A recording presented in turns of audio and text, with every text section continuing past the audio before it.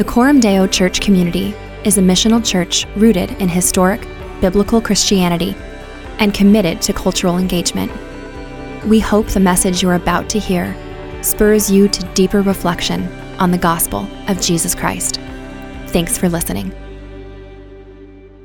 The scripture reading this morning is Psalm chapter 40. I waited patiently for the Lord. He inclined to me and heard my cry. He drew me up from the pit of destruction, out of the miry bog, and set my feet upon a rock, making my steps secure. He put a new song in my mouth, a song of praise to our God. Many will see and fear and put their trust in the Lord. Blessed is the man who makes the Lord his trust, who does not turn to the proud, to those who go astray after a lie. You have multiplied, O Lord my God, your wondrous deeds and your thoughts toward us. None can compare with you. I will proclaim and tell of them, yet they are more than can be told. In sacrifice and offering you have not delighted, but you have given me an open ear. Burnt offering and sin offering you have not required. Then I said, Behold, I have come. In the scroll of the book it is written of me. I delight to do your will, O my God. Your law is within my heart. I have told the glad news of deliverance. In the great congregation, behold, I have not restrained my lips, as you know, O Lord. I have not hidden your deliverance within my heart. I have spoken of your faithfulness and your salvation. I have not concealed your steadfast love and your faithfulness from the great congregation. As for you, O Lord, you will not restrain your mercy from me. Your steadfast love and your faithfulness will ever preserve me. For evils have encompassed me beyond number. My iniquities have overtaken me, and I cannot see. They are more than the hairs of my head. My heart fails me. Be pleased, O Lord, to deliver me. O Lord, make haste to help me. Let those be put to shame and disappointed altogether who seek to snatch away my life. Let those be turned back and brought to dishonor who delight in my hurt. Let those be appalled because of their shame, who say to me, Aha, aha. But may all who seek you rejoice and be glad in you. May those who love your salvation say continually, Great is the Lord. As for me, I am poor and needy, but the Lord takes thought for me, for you are my help and my deliverer. Do not delay, O my God. The word of God for the people of God. I preach here sometimes. My name's Bob. I have not actually stood behind this pulpit in about 11 weeks, and that's actually by design. We're a church that's committed to equipping and developing leaders, and that includes equipping and developing people in preaching and teaching God's word. And so whether people are brand new on our team or have been here for a long time, we just always love continuing to do that work over the summers. And that's sort of one of the times when we just try to bring a lot of different voices in the pulpit. And so back in February, we started gathering in the conference room with a whiteboard and just mapping out Psalms and studying and thinking about sermon outlines. And it's been fun to just sit out among you and hear the word preached to me.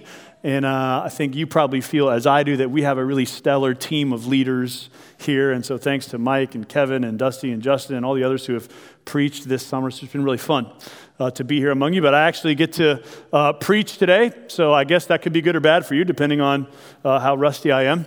What I've been doing over the past few months is, well, a few things. In May, celebrating 2 graduations. So my older son, Parker, graduated with a master's degree, and then my younger son, Lewis, graduated from high school, and so that was all in the same weekend. So I didn't preach that weekend. It was a little busy. We had a lot going on. Then Lee and I celebrated our 25th wedding anniversary also in May. So yeah, thank you. So we took a little trip to celebrate that. In June and July, kind of been investing in some different pastors and church planters. And so just a couple weeks ago, we had half a dozen church planters here for about 3 days, doing some training and equipping and just spending time here so we could invest in what God is doing in their churches. And in fact, even next weekend, I will be in Denver, Colorado, celebrating the launch of a brand new church plant out of Fellowship Denver in the northern part of Denver. And so just sort of celebrating and encouraging the work of church planting throughout our region. So that's cool. I've also been working on the final touches for some writing projects. This thing is coming out in 3 weeks. This is a little Bible study on 1 Peter. So it's just based on a sermon series that we preached here about 5 years ago. So if your mom ever calls you and she's like, hey, I'm leading a Bible study at church, do you know any good material? Now you have an answer. Here's a book on 1 Peter that just got put out. And so that's coming out in a few weeks. And I've actually been working on that for a long time, but the past few weeks just doing some final stuff to help get ready for that thing to launch. So that's kind of what I've been up to over the past weeks and months. And it's good to be with you this morning and get to preach a sermon in our series on the Psalms. And this psalm, Psalm 40, is one you might be familiar with, even if you've never read the Bible. The reason is because back in November of 1982, in a recording studio in Dublin, Ireland, there was a little up-and-coming rock band named U2 that was working on their third album. And after an exhausting all-night recording session, they were still one song short. And so they were kind of wiped out and just trying to find inspiration. And in kind of a burst of creativity, they decided to revive an old bass riff that they had used, but that had never really shaped itself into a coherent song. And so The Edge started playing that little bass riff. And Bono, in search of a lyric, opened his Bible to Psalm 40 and started singing some words. The resulting song, you know simply by the title 40. And if you've ever been to a live U2 show, chances are the concert ended with the band members walking off the stage one by one while the audience sings that refrain. How long to sing this song? They've ended dozens of live shows that way. And so perhaps it's playing that car in the cassette deck, or that tape in the cassette deck of my car when I was in high school that made me want to preach this sermon. I don't know, but I have an affinity for Psalm 40, and that may be part of why. And so we come this morning in our little journey through the Psalms to this psalm that, again, even if you don't know the Bible, if you listen to the radio, sometimes songs will come on that remind you of these psalms, and that's certainly the case with that song. And as we come to this text this morning, I want to ask you a question that maybe you haven't thought about, but that I think you should be thinking about. A question that I think as we read the Psalms should be top of mind if we're going to be serious readers of the Bible. And that question is simply this: what right do you have to read the Psalms? Have you ever thought about that question? After all, this is the songbook of the Jewish people. They have been singing these songs for centuries. In fact, they were singing them centuries before a man named Jesus of Nazareth ever lived or died. So what right do you have as a Christian to take the Jewish scriptures and claim that they belong to you in some way? What right do you and I have even to read the Psalms and treat them as part of our story? That's what I want to try to answer this morning. That may be an abstract and weird question, but those are the kinds of questions I have when I read the Psalms. So whether you have it or not, we're answering it this morning, all right? And I want to show you how Psalm 40 helps us to answer that question. In fact, I want to unpack Psalm 40 by thinking about the four singers of this song. So, if you have a Bible, please open it to Psalm 40. It's on page 438 of the black Bible that you will find under your seat. I want to think about the four singers of this song. Singer number one, the first singer we need to pay attention to, is the original psalmist, the original writer of this song. The inscription tells us this is a psalm of David. This psalm was first written then by an individual who experienced in a meaningful way God's deliverance in his own life. Look how the psalm begins. I waited patiently for the Lord. He inclined to me and heard my cry. So you hear the personal pronouns.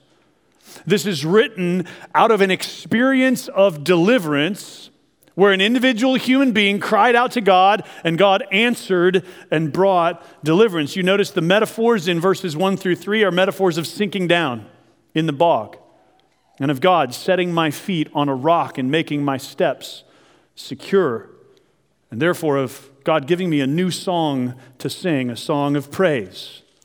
This is an account of personal deliverance. And then in verses 4 and 5, this individual psalmist also locates his story within the broader story of people who have had similar experiences. He says, "Blessed is the man who makes the Lord his trust. You have multiplied, O Lord my God, your wondrous deeds and thoughts toward us." He's saying, hey, this isn't just my experience. There's a people, there's an us who have these kinds of experiences of God delivering them. Verses 6 through 8 we'll come back to in just a minute. Verses 9 and 10, the psalmist goes on to say, "I have told the glad news of deliverance in the great congregation.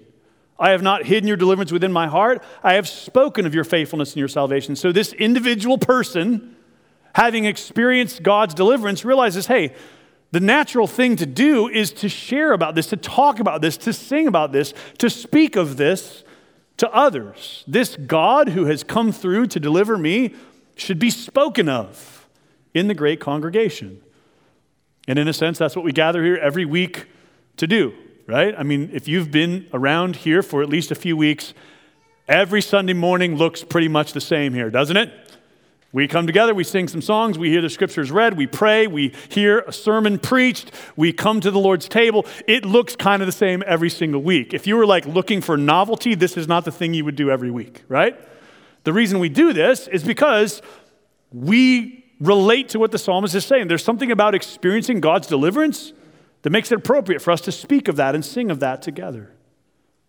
And then the psalm closes in verse 11 through 17 with a cry for deliverance in the current moment. Verse 12, "Evils have encompassed me beyond number.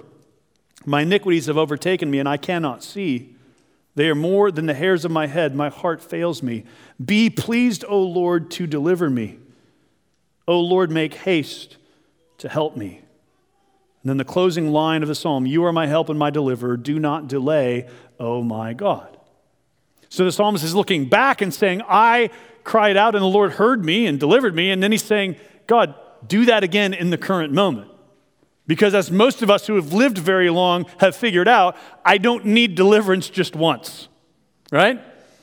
There are many times throughout life where I need a deliverer, where I need a helper, where I'm crying out and hoping someone will hear and respond meaningfully to my need.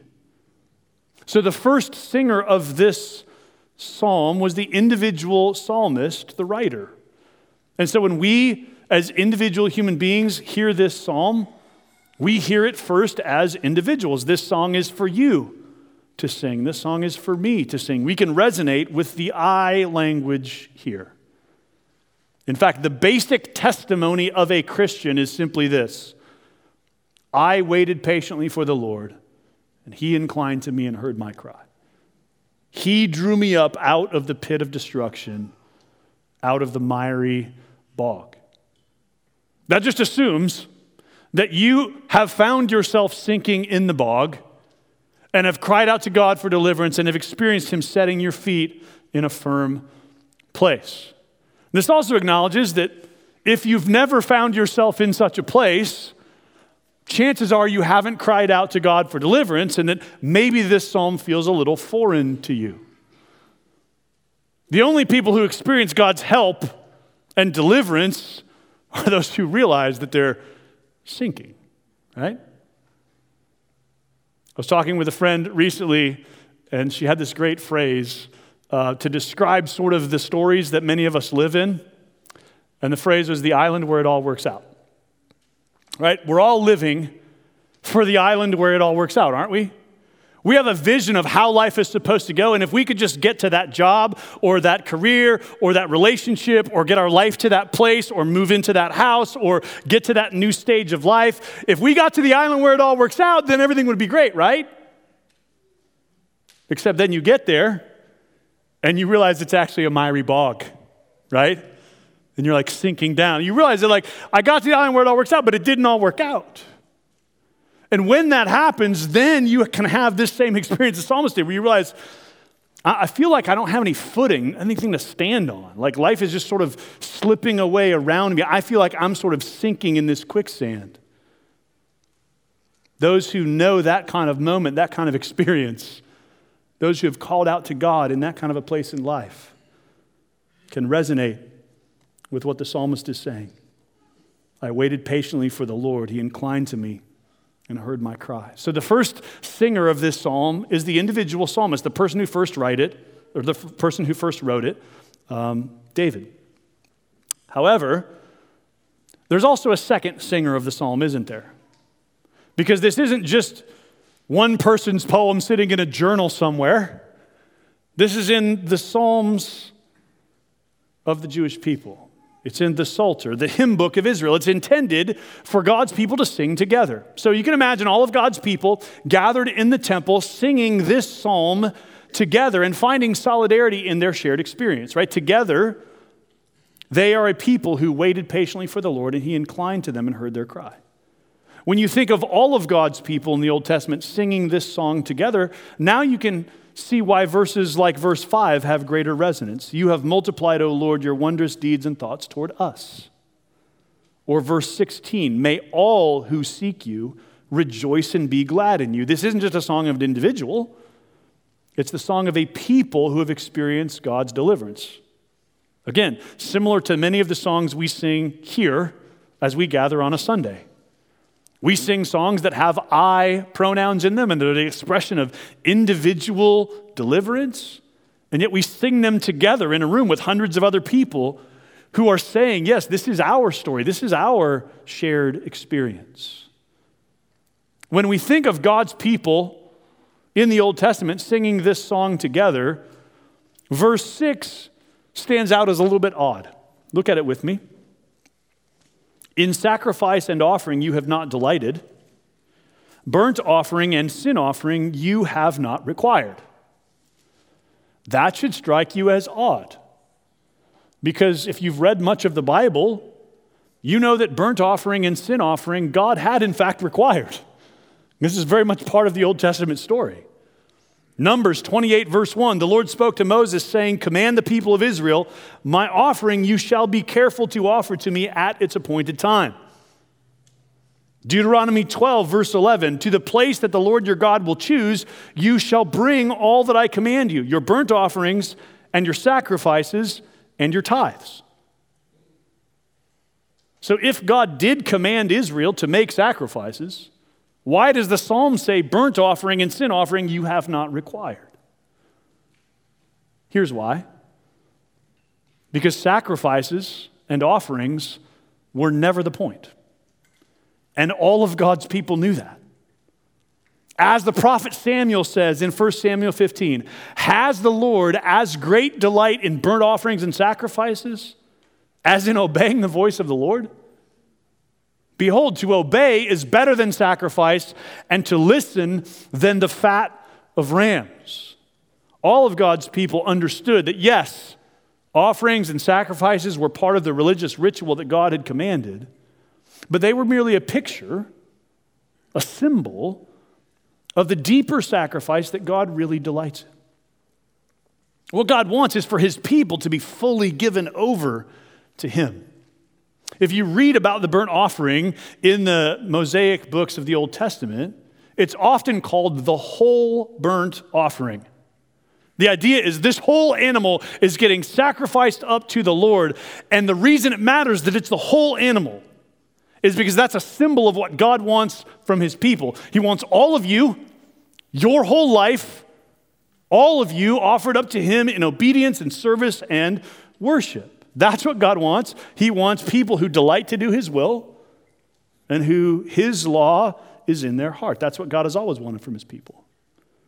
And listen, that's still true today. That's what God wants from you, right? God's not impressed that you and I are here showing up to church and doing the religious thing.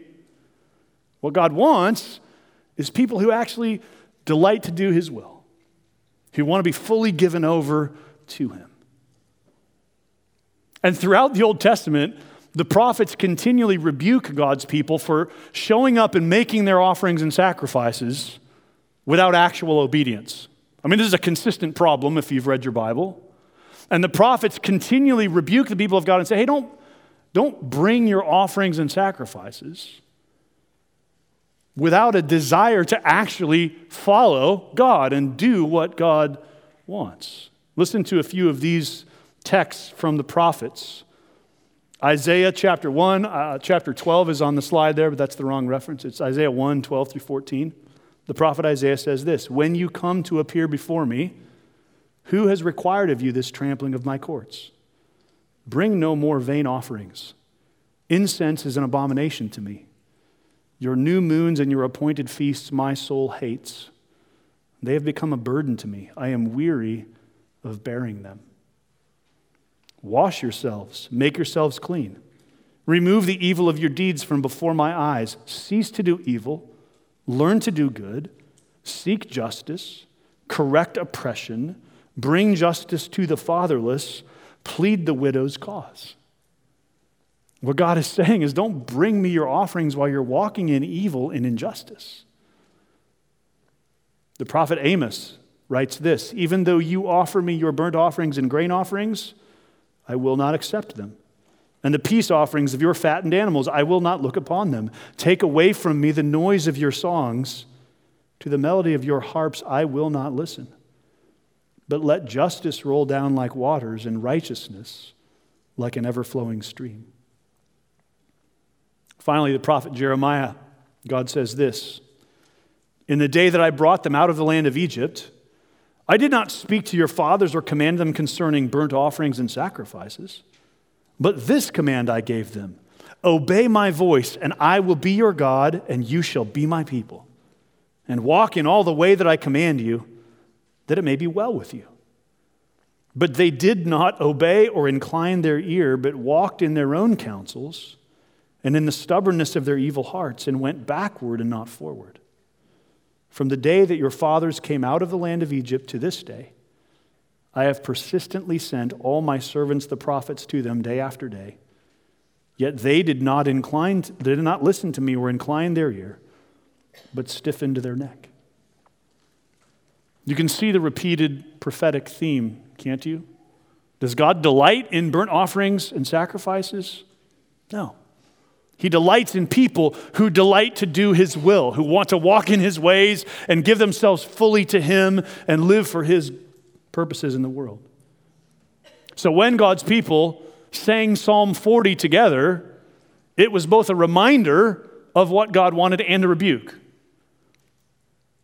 I mean, can you imagine singing, I delight to do your will, O God, and your law is within my heart?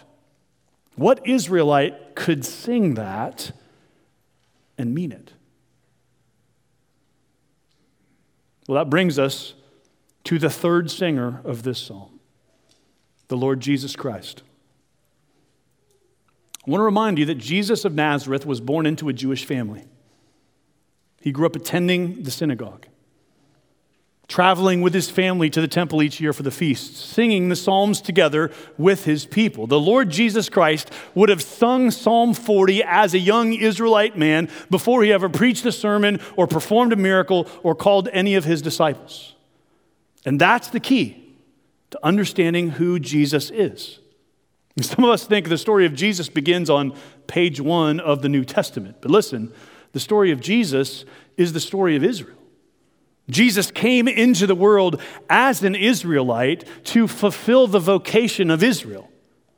If you want to think about it this way, Jesus is an Israel of one. Where all of God's people had fallen short, where none of them could sing Psalm 40 with integrity, Jesus comes to catch up all of those broken promises and those unfulfilled longings and to fulfill them and be for Israel what Israel could not be on its own. So when we read the Psalms, this is a practice I do in the whiteboard when we're just thinking about Psalms. One of the things I always tell the team is, hey, let's hear this psalm as though it's on the lips of Jesus. What would it be like for Jesus to sing these words? What would it be like for Jesus to sing this song? And when we think of it that way, the Psalms take on a whole new significance. Hold your spot in Psalm 40 and turn over to the book of Hebrews chapter 10. At the end of the New Testament, And I want to show you this connection that the writer of Hebrews makes. Hebrews chapter 10, verse 1. For since the law has but a shadow of the good things to come, instead of the true form of these realities, it can never, by the same sacrifices that are continually offered every year, make perfect those who draw near.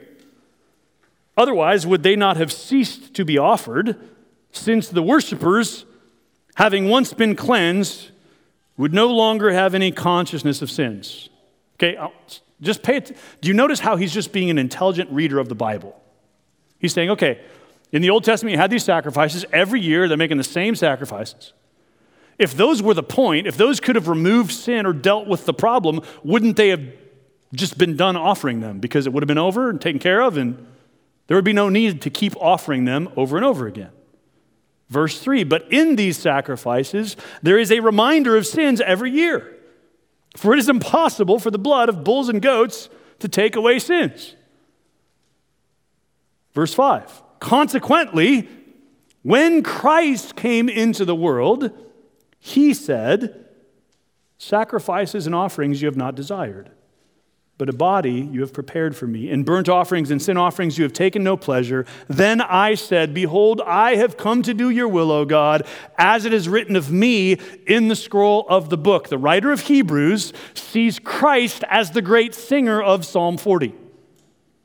In fact, he sees the psalm written by David centuries earlier as a song composed for the moment that Christ came into the world. He says, when Christ came into the world, he said, sacrifices and offerings you have not desired. It's as though David was writing the song in anticipation of this moment. But listen, it gets even more interesting. Stay with me here. We're going to go into Bible nerd land, and you're going to be thankful on the other side, okay? So look again at Psalm 40, verse 6. And notice it says, in sacrifice and offering you have not delighted, but you have given me an open ear. You have given me an open ear. In the Hebrew text, the phrase that translated, you have given me an open ear, reads literally in the Hebrew, you have bored ears for me. You have dug out ears for me. Because it envisions God as a sculptor, a potter, preparing and fashioning the psalmist's body out of some kind of raw material, boring out ears so that this human being could hear the word of God. That's kind of the image that's here, okay? Hold that thought in your mind, and let's do a little history lesson. The last Old Testament prophet, Malachi, ministered around 400 BC. Around 325 BC, if you know your world history, the world changed. You know why? Because Alexander the Great conquered most of the known world. And Greek became suddenly the dominant language throughout most of the world. And so in about 200 BC, the king of Egypt brought 70 rabbis to Alexandria and directed them to translate the Hebrew Bible into Greek. The king of Egypt wanted to have the best library in the world. And all the ancient world knew that the Hebrew scriptures are one of the great literary treasures in existence. And so the king of Egypt wanted that literary treasure translated into Greek so that the average person living in the world could read it, not just those who knew Hebrew. So these 70 rabbis set to work translating the Hebrew scriptures into Greek and gave us what is known as the Septuagint, the Greek translation of the Old Testament. When those rabbis came to Psalm 40 and came to the phrase, you have dug out ears for me, they had one of those moments that all of us have when we're trying to translate something into another language where we're like, that's not going to make sense in the new language because that's a way that we talk that they don't talk. So they understood there's both this literary image there of God digging out ears, but there's also the literary device of metonymy, which takes a part of something for the whole, like the way we talk about Washington when we're really talking about the federal government, right? So they realize when the psalm says, God, you have dug out ears for me, it's metonymy for God preparing the body of a person, creating a person. And so they translated that phrase, a body you have prepared for me. So if you were to read Psalm 40 in the Septuagint, it says, in sacrifice and offering you have not delighted, but a body you have prepared for me. Okay, so go back to Hebrews 10 and notice that the writer of Hebrews quotes the Septuagint translation of Psalm 40. Why? Why does he say, a body you have prepared for me? Why quote the Septuagint? The writer of the book of Hebrews is very knowledgeable of the Old Testament and likely spoke very good Hebrew. Why here did he choose the Septuagint translation? Well, quite simply because it more explicitly draws the connection to the incarnation of Jesus Christ. The early church understood that when God prepared a body for Jesus and sent him into the world, that was the great fulfillment of Psalm 40 and of all of God's promises to Israel. So let's go back to the question we started with. What right do you have to read the Psalms, Christian? Well, you have all the right in the world because the Psalms themselves point forward to an ideal Israelite who really would do God's will wholeheartedly. And the prophets of Israel repeatedly remind us that that person has not come yet. That ideal Israelite, that Israel of one, is the Lord Jesus Christ. And friends, the first century Christians did not see Christianity as some new religion.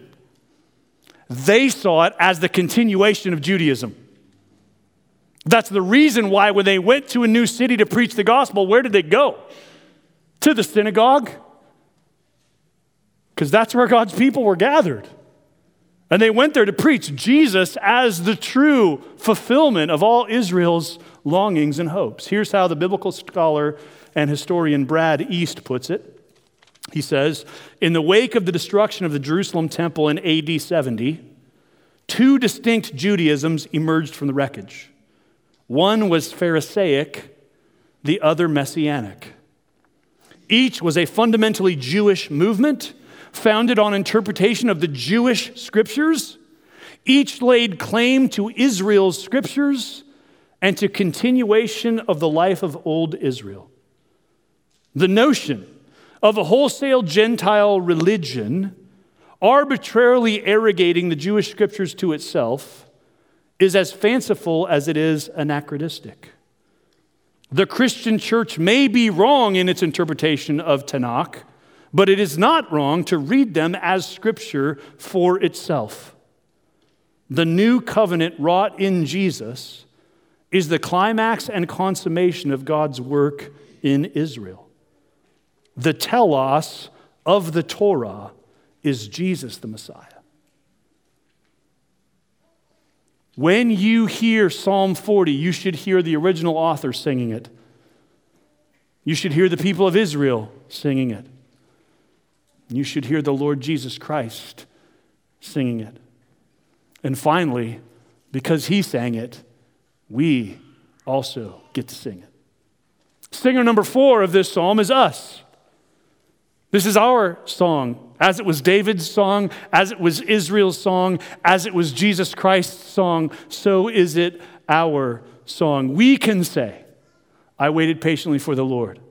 He inclined to me and heard my cry. He drew me up out of the pit of destruction, out of the miry bog, and set my feet upon a rock, making my steps secure. He put a new song in my mouth, a song of praise to our God. Listen to the great promise of the new covenant that the prophet Jeremiah made. He said, when the true ideal Israelite comes, here's what's going to happen. Jeremiah chapter 31, behold, the days are coming, declares the Lord, when I will make a new covenant with the house of Israel and the house of Judah. Not like the covenant that I made with their fathers on the day when I took them by the hand to bring them out of the land of Egypt. My covenant that they broke, though I was their husband, declares the Lord. For this is the covenant that I will make with the house of Israel after those days, declares the Lord. I will put my law within them, and I will write it on their hearts, and I will be their God, and they shall be my people. Here's the great promise that God makes to his people, is that there's coming a day when instead of the law being outside of them, the law will be inside of them. When instead of commands coming from outside of them, they will have a desire to do the will of God from within. And when the Lord Jesus Christ at the Last Supper holds up a glass of wine and says, "This cup is the new covenant in my blood," he's saying that day that Jeremiah prophesied is here now. I've come to put my law within you and to write it on your hearts. And that's exactly what happens on the day of Pentecost when the Holy Spirit is poured out on the church. And that means, friends, that you and I sitting here today, where we are in history, looking back on the work of Jesus Christ in his death and resurrection, after the day of Pentecost, living in the age of the church and the Holy Spirit, that means you and I can sing with the psalmist, "I delight to do your will, O God. Your law is within my heart," and that is true for us in a way it was never true in all of redemptive history. We stand at a moment after the resurrection of Christ and after the gift of the Holy Spirit where actually it is true that your law is within my heart. That's the cry of every true Christian, in fact. You know how you know that you're a real Christian? If your delight is to do the will of God. If you read Psalm 40 and you say, something in you says, "Yeah, that's what I want.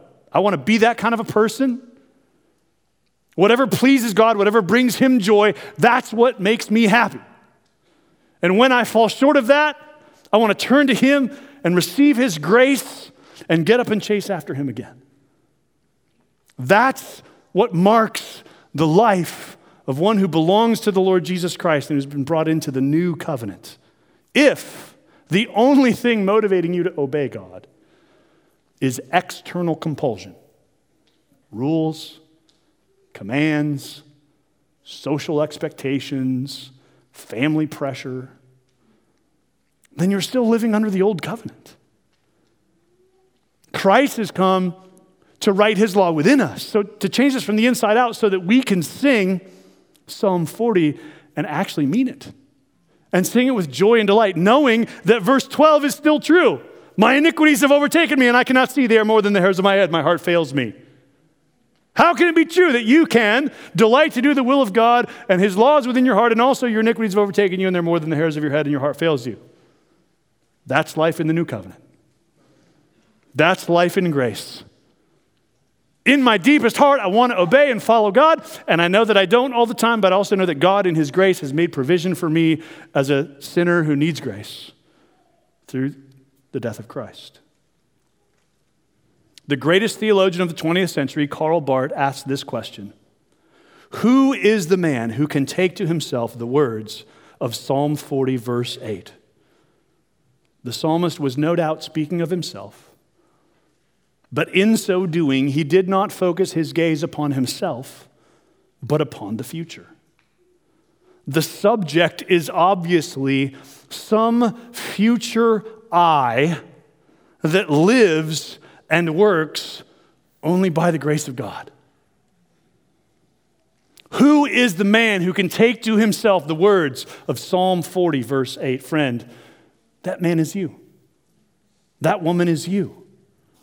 Because of the grace of God that's been given to us in the Lord Jesus Christ. That's the good news of the gospel, is that this has become our song. That because of God's grace to us in Jesus, we can sing this and really mean it.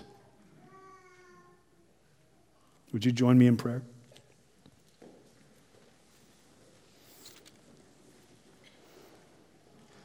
Our Lord Jesus, we thank you that you have come. In the scroll of the book, it is written of you, "I delight to do your will, O my God. Your law is within my heart." Only you can say that in the truest and fullest sense. And we thank you that you have come and you have delighted in the will of God. And that in your death and resurrection, you have made provision for our sin and our foolishness and our weakness.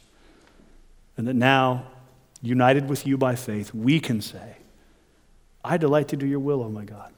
Your law is within my heart." So, Father, we say that as your people this morning. We delight to do your will. We are a people who want to walk in your ways. So would you forgive us for where we have failed to do so? Would you meet us with your grace in the places where we find it difficult to do so? And for those within the sound of my voice who have not experienced the renewing grace of the law being written in their hearts and on their hearts, would you let today be the day when they come to you in faith and trust and experience that inner change where your commands go from something that stands outside of us to something that is inside of us, with a heart to delight in you and in your commands. And we pray this for our good and for your glory. Amen.